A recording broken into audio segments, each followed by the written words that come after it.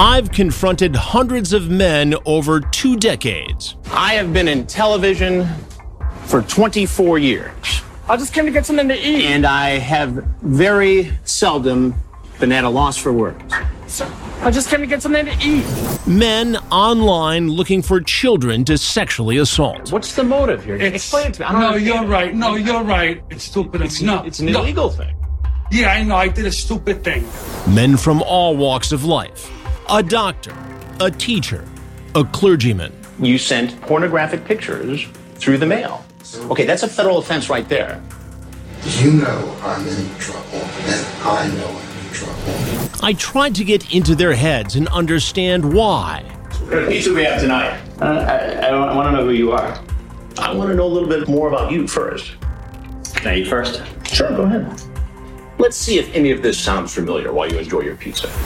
And ultimately make sure they face justice. You ask her if she's a virgin.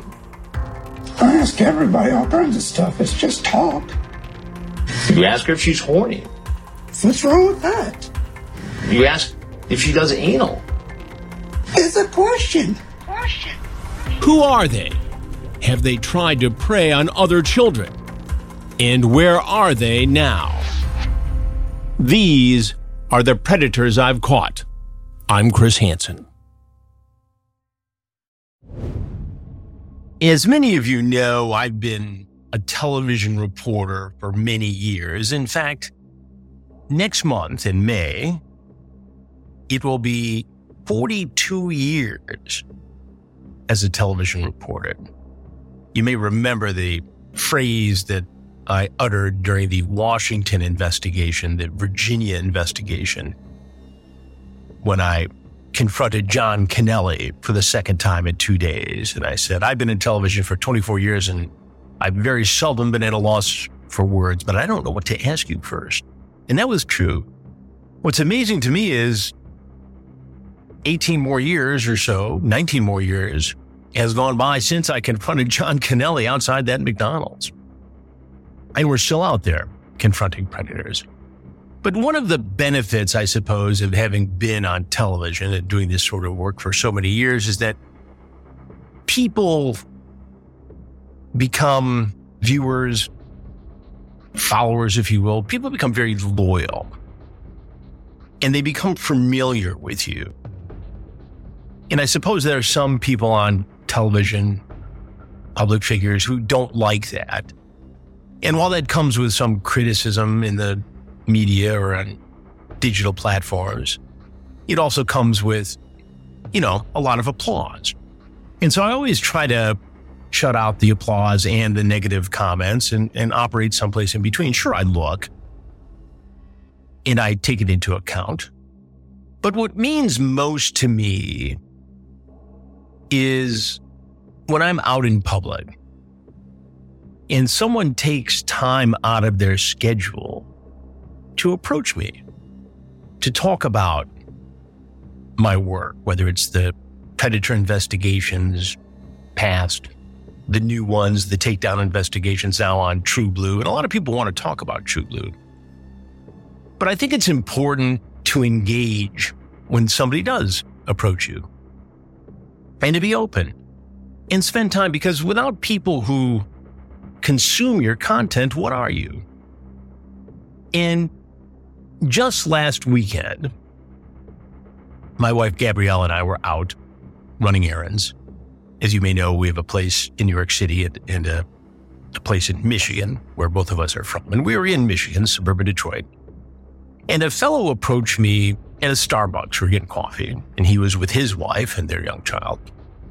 And super nice guy. I didn't ask him permission to use his name, so I'm not going to use it. But he's from Shelby Township, which is sort of on the east side. You'll know who he is. And he was talking about the podcast, and he said to me, you know who you should profile in one of your future episodes? And I said, no, who's that? He said, Aladdin. Aladdin. Sure enough, he surfaced, Aladdin did, in the same investigation where John Kennelly, Naked Guy, Special Guy 29, surfaced. And I had forgotten about Aladdin Aladdin Shamoun was his name. His screen name was the Sphinx 59. But because this gentleman brought it up, that is exactly who I'm going to talk about on this episode of Predators I've Caught. Aladdin was quite the character, and once this fellow brought it up to me, it all came back to me. You may remember Aladdin yourself.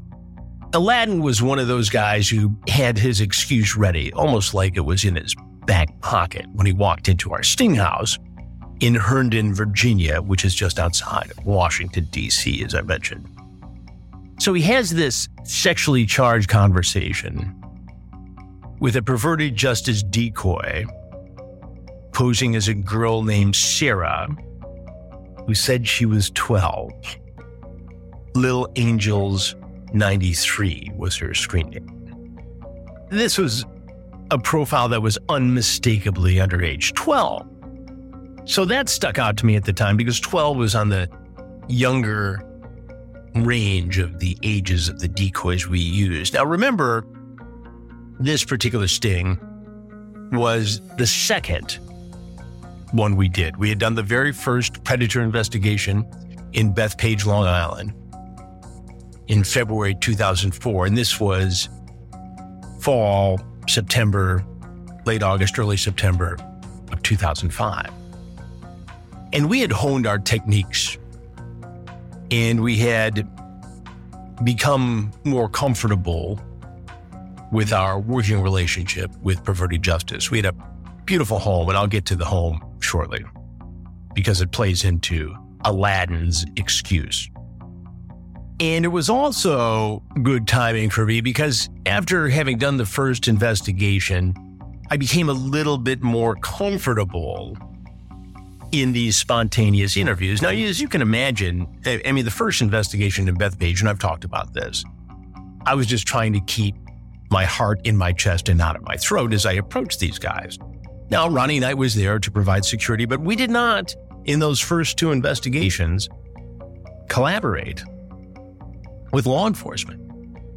Aladdin, like many of the others who surfaced in the Virginia, D.C. investigation, were prosecuted. And I'll tell you about what happened to Aladdin later in this podcast.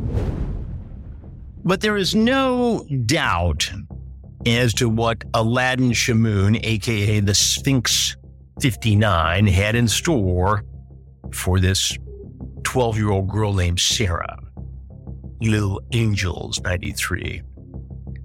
Let's take a look at the chat. It starts out as most chats do. Hi back. Where are you in Virginia, asks the Sphinx 59. Herndon, oh cool. What's your ASL? The girl asks. 35. Alexandria. Not 35. Actually, the Sphinx 59, a.k.a. Aladdin Shamoun, was 45. Decoy says, K, I'm 12, female Herndon. Oh, you're real young, he says. You like older men? Not. I shouldn't be talking to you. I'm not going to talk to you. This is inappropriate in every possible way. Oh, you're real young. You like older men. Depends, I guess, says the decoy. Okay, have you met any guys from online? Nope, still looking. Lots of people are fake on this thing. You're right, I agree. You have a boyfriend? Okay, now this is 4 minutes into the chat. Nope, not now. Are you a virgin, he asks. LOL, yeah. Really? Never had sex, honey? She's 12. Not even oral? Yeah, I done BJs. Really? He says. Yeah, I had a boyfriend, LOL. Just one guy? Yeah. Did he penetrate you? No. You just gave him BJ. 3 times. 3 times? Yep. You liked it? Yeah, it was cool, she said. You swallowed? Okay, she's 12. Swallowed what? The cum? No. So where did he come? In a towel, I think. Now he gets down to even more detail. Did he eat you? No, why not? Dunno. Rub your pussy? Yeah. Finger it for you? Yeah. You come? No. Fingers hurt. Fingers. You suck your boobs, nipples? Now this gets very graphic. And now it goes beyond being voyeuristic. He tells the girl, Little Angel's 93, what he wants to do. 45-year-old man. I want to suck them for you. Meaning her breasts. They'll be bigger, LOL. LOL, you'll make them grow? Oh yeah, baby, he says. You like that? So what's your name? Aladdin. Now remember, this decoy is posing as a 12-year-old girl. No way. I'm serious. You like it? Where are you from? Originally Egypt. Oh, I see. When'd you get here? 8 years ago. Why did you come here? Immigrant. Why? I like to travel. It was my dream to come to the States. That dream's gonna turn into a nightmare very soon, Aladdin. You like it here? It's okay. Just okay? He doesn't want to talk about his history anymore. He wants to talk about the future. You think we can meet? Dunno, maybe. Think about it, okay, baby? Okay. Just for fun, LOL. Yeah, he's going to have some fun, okay? More talk about the boyfriend, how he's going to lick her nipples, suck her titties, rub your nice pussy gently. Decoy asks, why don't you have a girlfriend? No, not now. Why not? Broke up last November, he said. Now, this is a 45-year-old man talking to a 12-year-old girl. It didn't work out. It was on, off. Gee, I wonder why. Such a nice guy, Aladdin. I see, she says. Will you be good to me, baby? LOL? Yeah.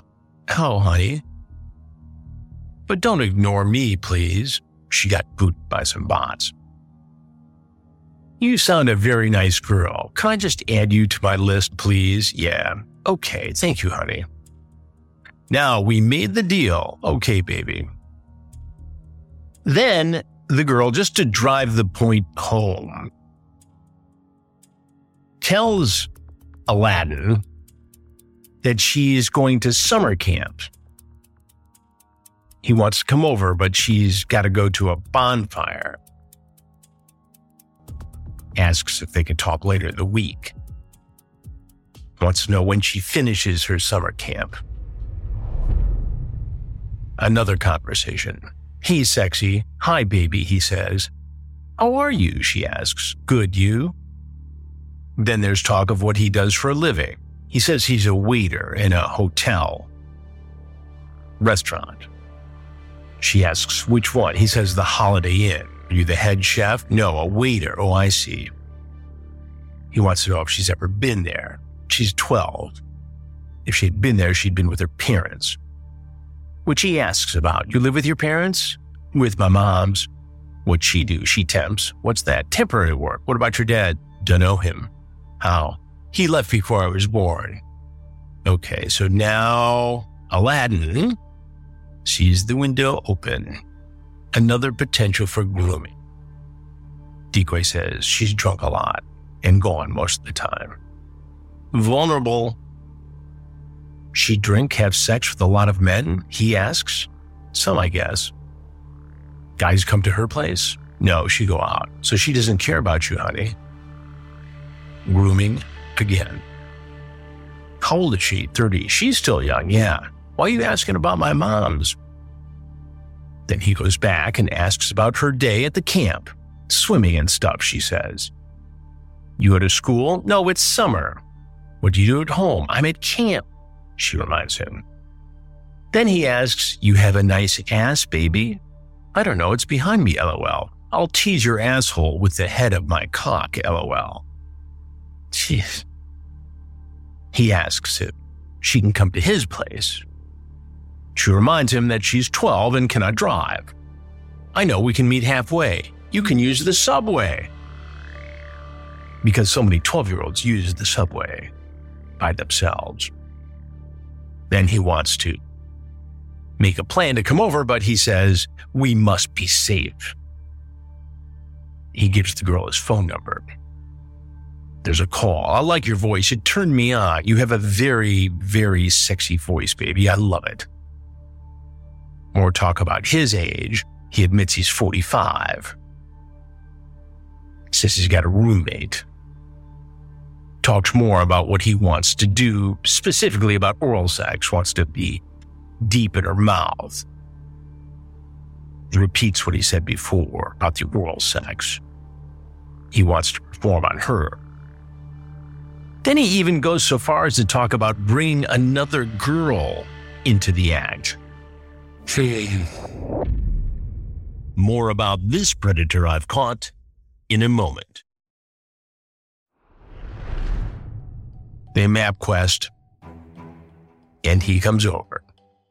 But not before one more confirmation of what he wants to do. So you will suck me. I'll try to kiss your juicy, hot, wet pussy. Good deal? If we like each other, she says. More of the same. And then finally she asks, "You're definitely coming here tomorrow, right?"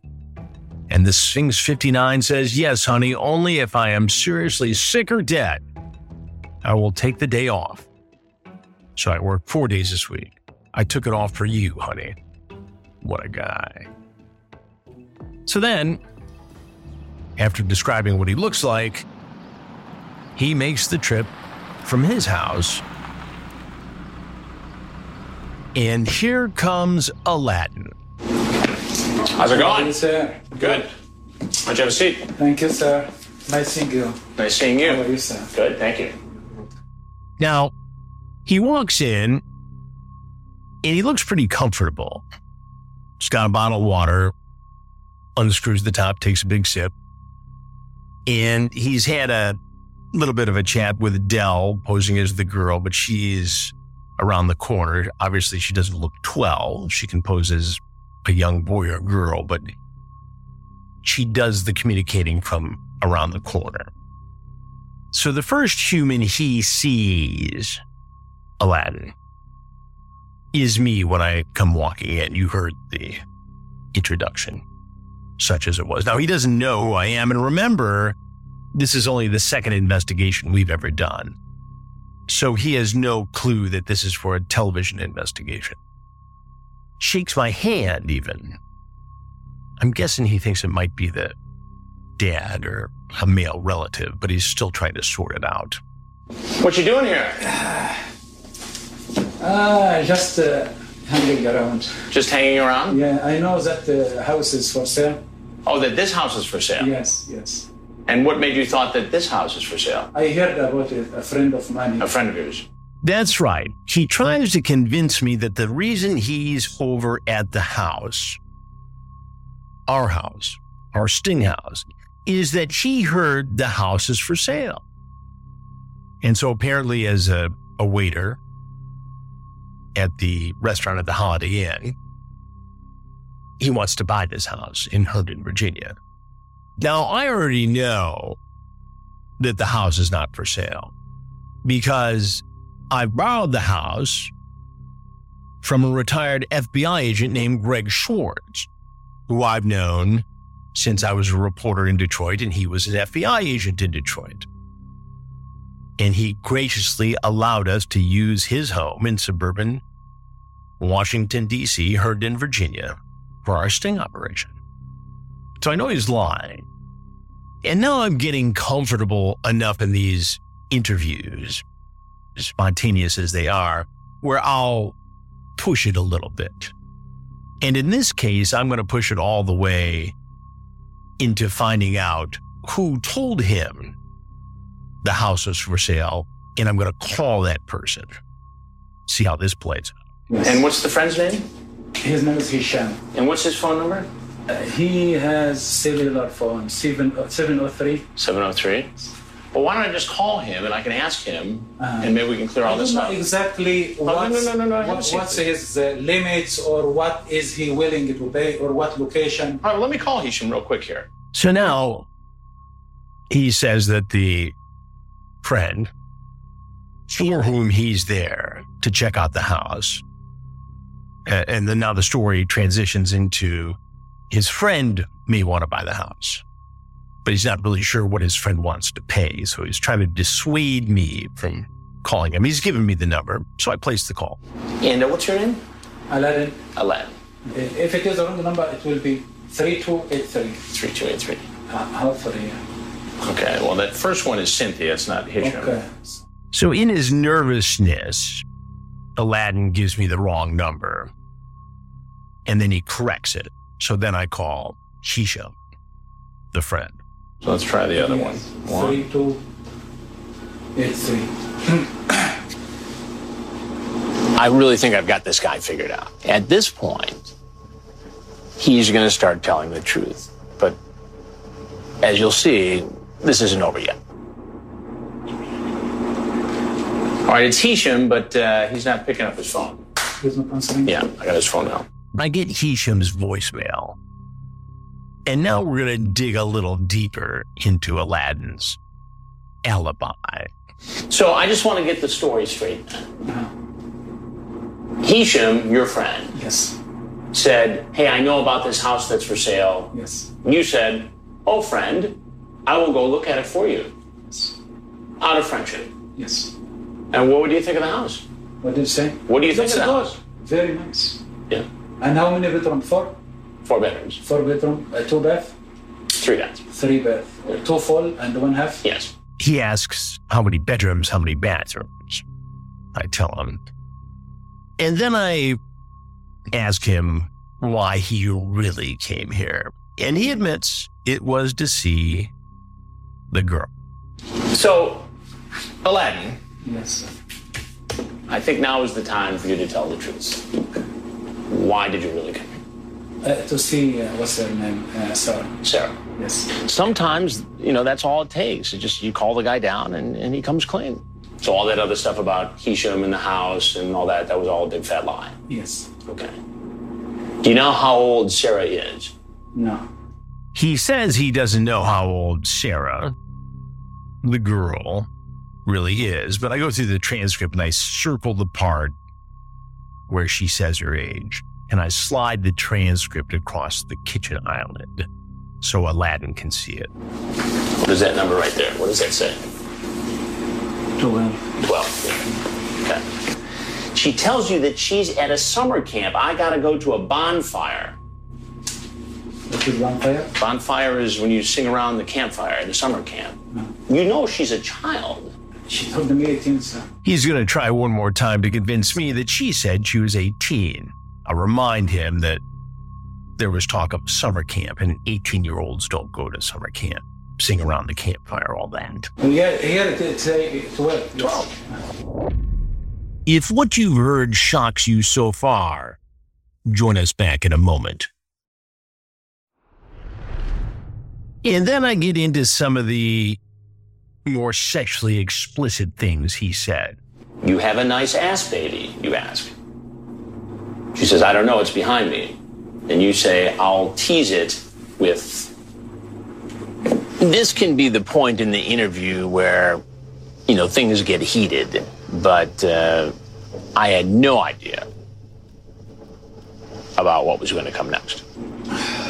Then you say, so you won't be shy after a little bit. You say, great, good girl. Now, Aladdin does something I had never seen before. I've seen it since on a couple of occasions. But as I continue to confront him with these sexually explicit things he said to someone who identified themselves as being a 12-year-old girl, Aladdin looks faint. And he literally slides off his bar stool at the kitchen counter. He doesn't lose consciousness or anything, but he gets down and he lays down on the kitchen floor. Literally. Whoa. What are you doing? Just a little bit. You okay? I am fine, just kind of.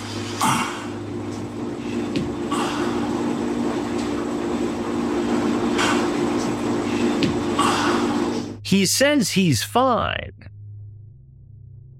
but he's literally lying down on the kitchen floor, not saying anything. And I don't really think he's in distress. I don't think he's having a heart attack, maybe a bit of a panic attack. but he's not breathing heavy. He's not clutching his chest. He's just lying there. And now I'm trying to figure out how the hell do we handle this? So what do? Do you call an ambulance? Remember, this was before we collaborated with law enforcement. Offer him some water. Did that. End the interview and have him leave? Well, that's sort of what happened, but not before a little bit more drama. He pulls out a handkerchief and wipes his forehead. So he literally climbs back up on the stool, and we continue the interview. But does that mean it's right for a 45-year-old man? No, sir. And now I'm pressing him on his age and whether or not his behavior is appropriate. And for a second time, he goes back down on the floor.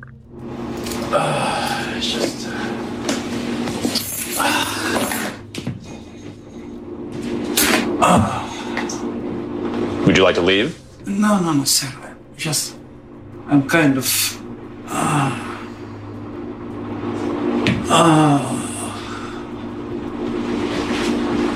I'm shocked, to be honest with you, sir. I lied about myself, and I'm not that kind of person, sir. All right, if you're not feeling well, perhaps you should just go. No, sir, I'm okay. Again, I suggest that if he's not feeling well, he should go. He says, no, sir. And then he admits something about himself. I feel bad about myself. He says, I feel bad about myself. Meaning he knows what he did was wrong. And finally, I tell him who I am and what we're up to. Well, before you leave, there's one thing that I need to tell you. Yes. I'm Chris Hansen of Dateline NBC. Okay. And we're doing a story on computer predators. And if there's anything else you'd like to say, we'd like to hear it. And if not, you're free to leave. Anything against me at the moment? For charges? Yes. No. Not that I'm aware of. I do apologize, and I promise to be a good man for the future. And I apologize for the lies. I want to justify the reason for me to come here. After the crew comes out, he promises me that he's going to be a good man in the future. Never going to do this again. He wants to know if there are any charges against him, and of course, because law enforcement's not involved at this point, the answer is no. And then the phone rings, the same cell phone I used to call Aladdin's friend. That was part of his whole story. So I pick it up before he leaves. Hello? Yes, I called by mistake. I had the wrong number. I apologize. Okay, that's not a problem. Bye. I thought that was Hisham, but wrong number. I apologize. Okay, that's not a problem. Bye. I thought that was Hisham, but it was the other phone number. But it was not Aladdin's friend. It was the person who has the number I dialed before I got the right number for Aladdin's friend. This woman had no idea what she had just dialed into. Aladdin gets up rather disoriented, but makes his way out of the kitchen, through the garage, back to his vehicle, and off he goes. Now, Aladdin was ultimately prosecuted for crimes associated with his solicitation of a underage girl. He and several others were prosecuted by the Fairfax County, Virginia authorities.